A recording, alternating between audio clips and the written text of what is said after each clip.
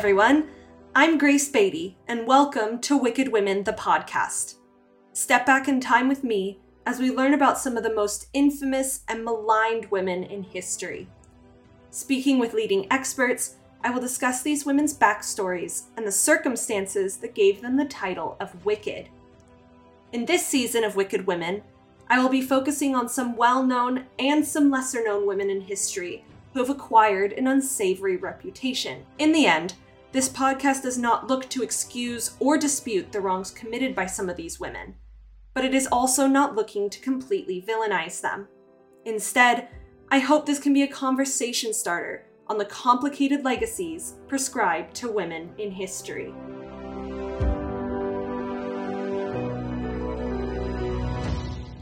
In today's episode, I will analyze Marie de Brinvilliers, a French woman executed for poisoning her father, brothers, and others in the 15th century.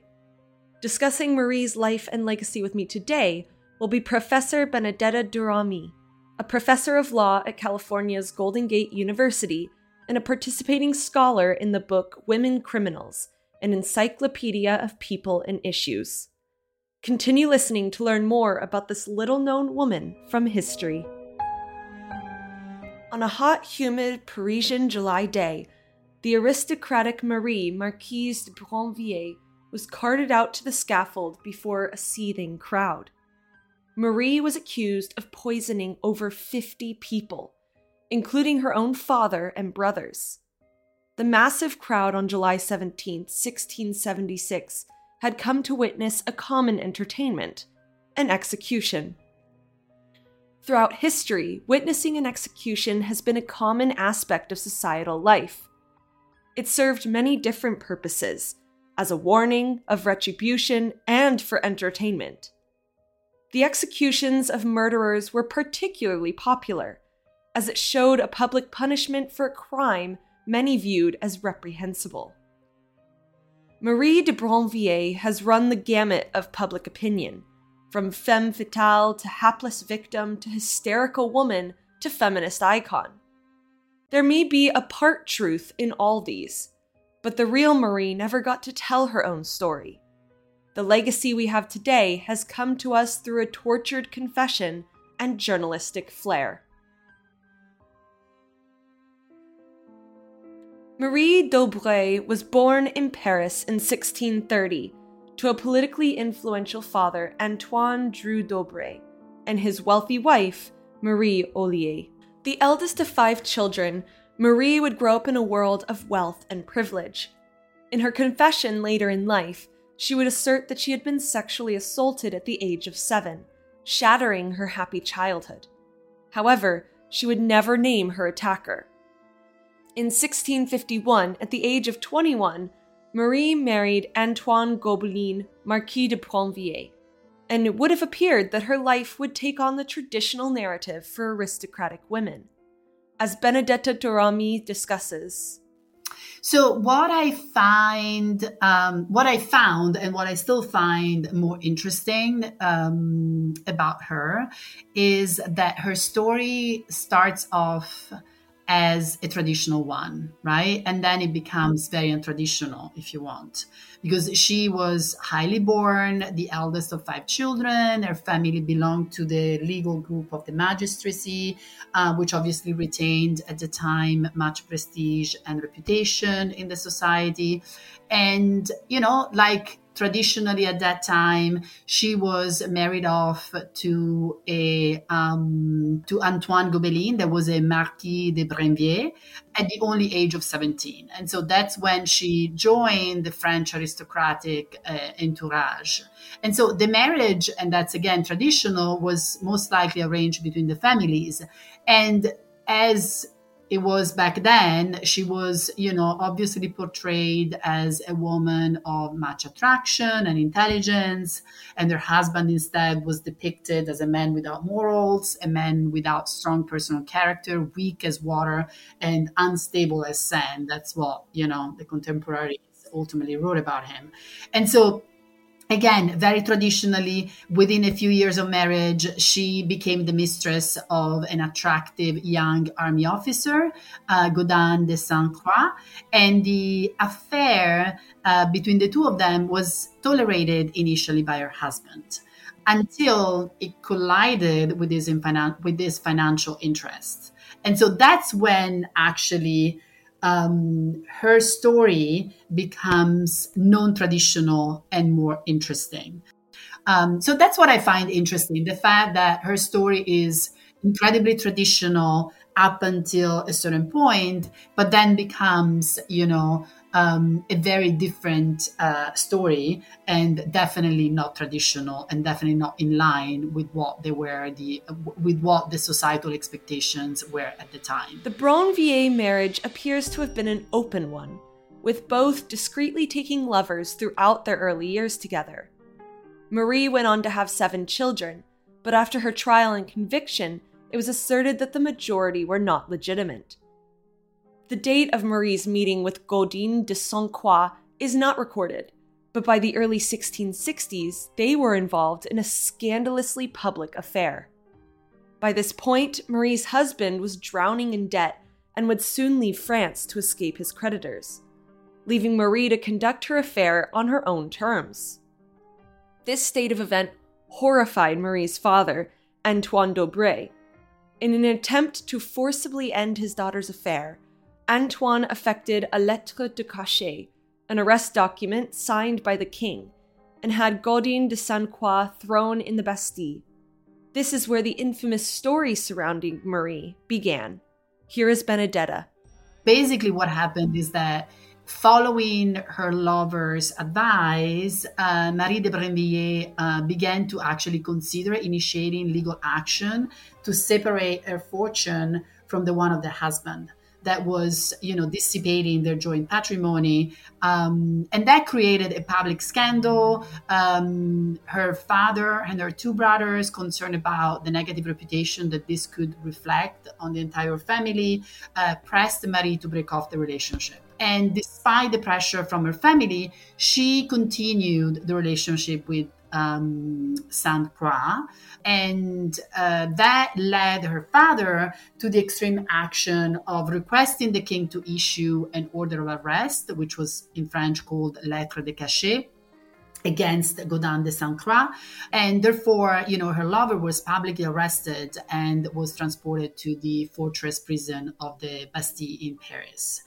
And during his months of custody, he was trained by this Italian poisoner, Exili, that had been accused of many crimes. And when he came out of custody, under his guidance, Marie de Brinvilliers began actually experimenting with lethal poisons. She started testing them on her own servants and on the patients of the Hôtel de Dieu, that was the great public hospital.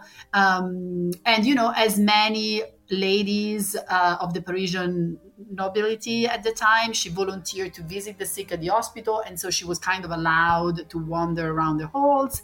And apparently she was serving sweets and biscuits and wine to her unfortunate patients, who invariably died soon afterwards. Through her work at the hospital in Paris, Marie began to perfect her arsenic-based poison with a very specific goal in mind.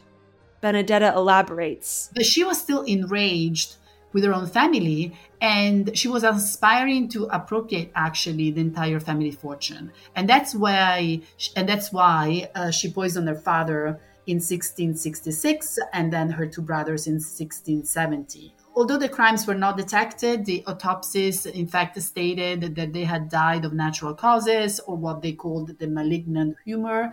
But in 1672, upon the mysterious death of her lover, that probably occurred in one of the lethal experiments that he was conducting, some incriminating letters and conclusive evidence against Marie de Brinvilliers were actually discovered by the police.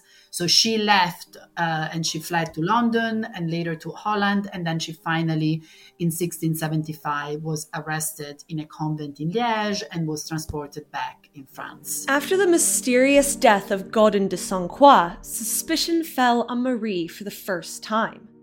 After fleeing for England, Marie was arrested and brought back to Paris to stand trial on April 29, 1676. Benedetta delves into the details of Marie's trial. So, during the trial, I think what it's interesting, by the way, is that she was initially denied the aid of a legal counsel.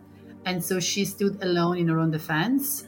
And initially, she stubbornly refused to admit that she had poisoned her father and their two brothers. And in her defense, she proclaimed their innocence and accused actually her former lover of Gaudin de Saint Croix of having deceived her. But the judges, found her guilty. And then right before and during the painful torture of water, and as we know, when, in those moments, it's unclear whether confession comes out of desperation and fear. But, right before and during the painful torture of water, she ended up confessing to have poisoned her father and their two brothers, as well as having attempted to poison her sister-in-law and her husband several times. And she also admitted having committed the utmost crimes. And I think this is, by the way, going back to the non-traditional story, she basically said that she had committed those out of ambition for her family and their children. So she wanted to assure herself and her offspring the family fortune that her father instead had assigned entirely to his male successors. So she was going against, what the rules were back at the time. And so intention to ensure that her children could receive the education and the social ranking that they deserved, the Marquise de Brinvilliers had decided to poison her father and her brothers. But, as I said before, her murder ultimately revealed that poisoning was actually an obscure cause of many mysterious deaths that had occurred in the elite society. And before execution, in fact, she said, out of so many guilty people, must I be the only one to be put to death? And yet, after people in town are involved in this sort of thing, and I could ruin them if I were to talk. But she never betrayed her accomplices and basically only admitted having used the arsenic, the vitriol, and the venom of Todd as poisons and the milk as antidote. So, she did confess. And it's definitely true that back at the time, love potions and spells and black magic and, poisons were used by, some of these women ultimately to regain control, to be honest, of their personal lives and also of their finances, right? So she may have been guilty, I think, but ultimately I don't think that's the meaning of her story. Marie was found guilty of poisoning her father and brothers. On July 17, 1676, Marie de Brinvilliers was beheaded and her body was thrown on a pyre to be burned. Marie's death did not see the end of her legacy. Her trial and execution would draw attention to other recent mysterious deaths and officially begin what is now termed l'affaire de poison, or the affairs of the poisons. This incident stretched from 1676 to 1682 and saw numerous aristocrats accused of poisonings and witchcraft. Marie's legal case captivated French audiences everywhere. Here is Benedetta on why she thinks Marie's trial caused such a sensation, not only in France, but around Europe. Oh, I think because ultimately, it was something so extraordinary, right? And so, in a way, unexpected by someone that belonged to the aristocratic world. Although, back then, and that's when, in fact, the Affair of the Poisons started, there were more and more members, even of the aristocratic world, that were actually, disappearing and they were, poisoned, right? So actually, this was just the beginning of the Affair of the Poisons. But I think there was this sense of fascination in and around her, both on the side of, the criminal side, if you want, and on the side of she must have had reasons to kind of behave that way. And I think to some extent, maybe you could probably start already seeing that her story was somewhat more a story of resistance and the story of agency than the story of simply of a criminal. Because a woman of such high origin and beauty and intelligence was considered not capable of such crimes. So I think it goes back to the same, societal bias, if you want, right? And stigma that, it was unthinkable that someone, so gentle and so beautiful and so intelligent and coming from, such a reputable milieu could be capable of the most serious crimes.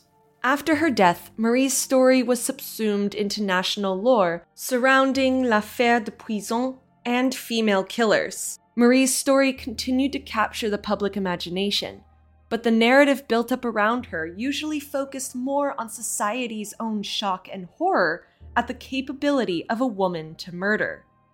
As Benedetta points out, so I would say, back at the time, and I think now, obviously, experts and scholars have a different outlook about her story, but definitely back at the time, the perception was that someone like her of, high origins and beauty and intelligence wouldn't be capable of murder and poisoning her own family members and attempting to poison, as she apparently did, her sister-in-law and even her husband multiple times, right? And in fact, during the trial and after her confession, the chief of the Paris police, Nicolas Gabriel de la Reynie, he actually wondered, and here I'm just actually citing what he says, who would have believed it of this woman of highly respectable family, of a delicate little creature such as this, with her apparently gentle disposition.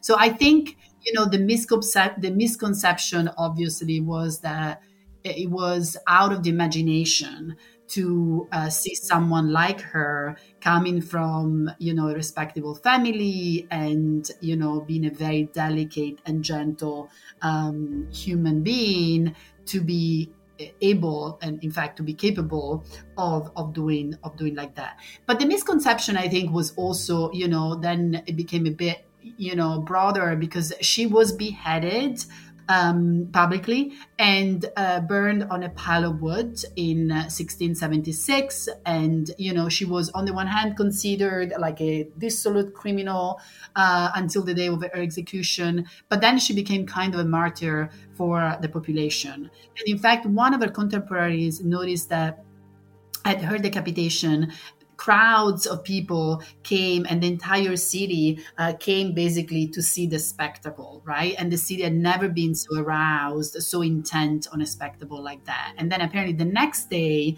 the same contemporary reported that the people were searching through the ashes for La Brinvilliers' bones. So I think she had this, very fascinating and perverse image from, different kind of members of the society. Today's society is still fascinated with killers, who they are, why they did it, how they did it. Media like podcasts, books, and television are filled with true crime stories from throughout history. In particular, society seems to be fascinated by women who kill, a fact that seems to both horrify and fascinate us.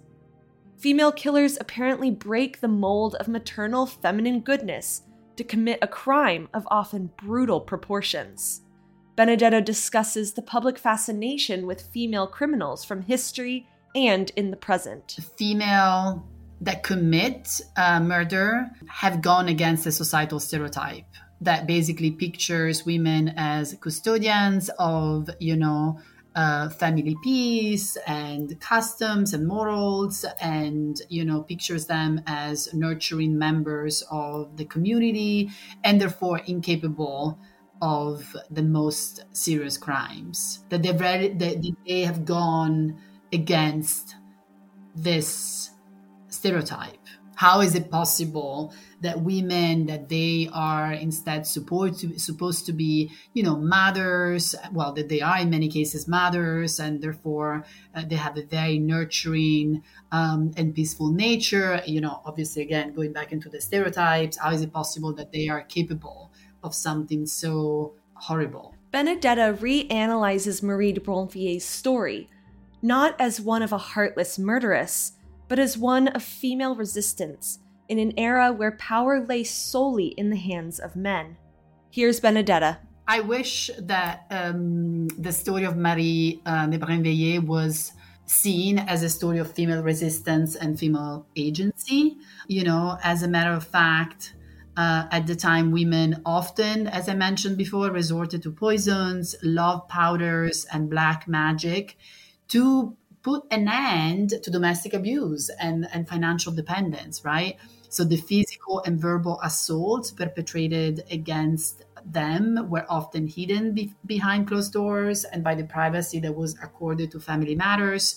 And violence against women and even violence against children was actually regularly employed by men in the households to control them and correct their faults. And so since the 5th century in Europe, harsh punishment and severe reprisals were actually encouraged to any disobedient spouse to reestablish domestic peace. And spousal correction was not only performed based on the love of power, but also as a supreme sense of duty, as a form of, exercising a sense of duty. That was obviously intertwined with the doctrine of couverture that restricted women's legal and economic agency under the protection and cover of their husbands, and therefore spousal correction eventually encompassed intimate abuse and created an imbalance in gender relationships. And so many women used love magic to obtain financial security, for example, and to have power over the spirit, the heart, and the goods of their husbands. And if the love spells turned out to be inadequate to achieve their goals, women then subsequently resorted to Venus potions and black rituals. And some of them, for example, aimed at remarrying for love, being aware that a second marriage could not be celebrated without ending the previous one. And even for the female members of the aristocracy and wealthy, powerful families, the chances of being granted a divorce were very slim. And even in the case that women were accorded a divorce, they typically would have not been able to marry again. So poisoning their husbands seemed to be a viable way for a lot of women to end unhappy and abusive marriages, as well as to regain control of the household finances and patrimonies. And so considering the unequal and subservient conditions that women endured during the 17th century in France, both from a legal standpoint and from a financial standpoint, it's not surprising that the poison became a weapon that was widely employed by women, in fact, to exercise their agency against paternal and spousal authority and abuse, right? And so in such a scenario, the story of Marie de Brinvilliers and then the subsequent affair of the poisons ultimately unveiled, right, a French underworld of sacrilegious magic, premeditated crimes of passion, but at the same time, women's resistance to patriarchy and social subordination.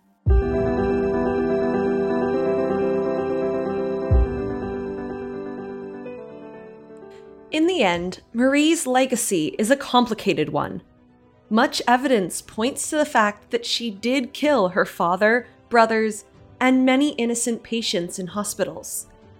At the same time, when analyzed more deeply, her story does not appear black and white, a simple story of a hysterical woman on a murderous rampage.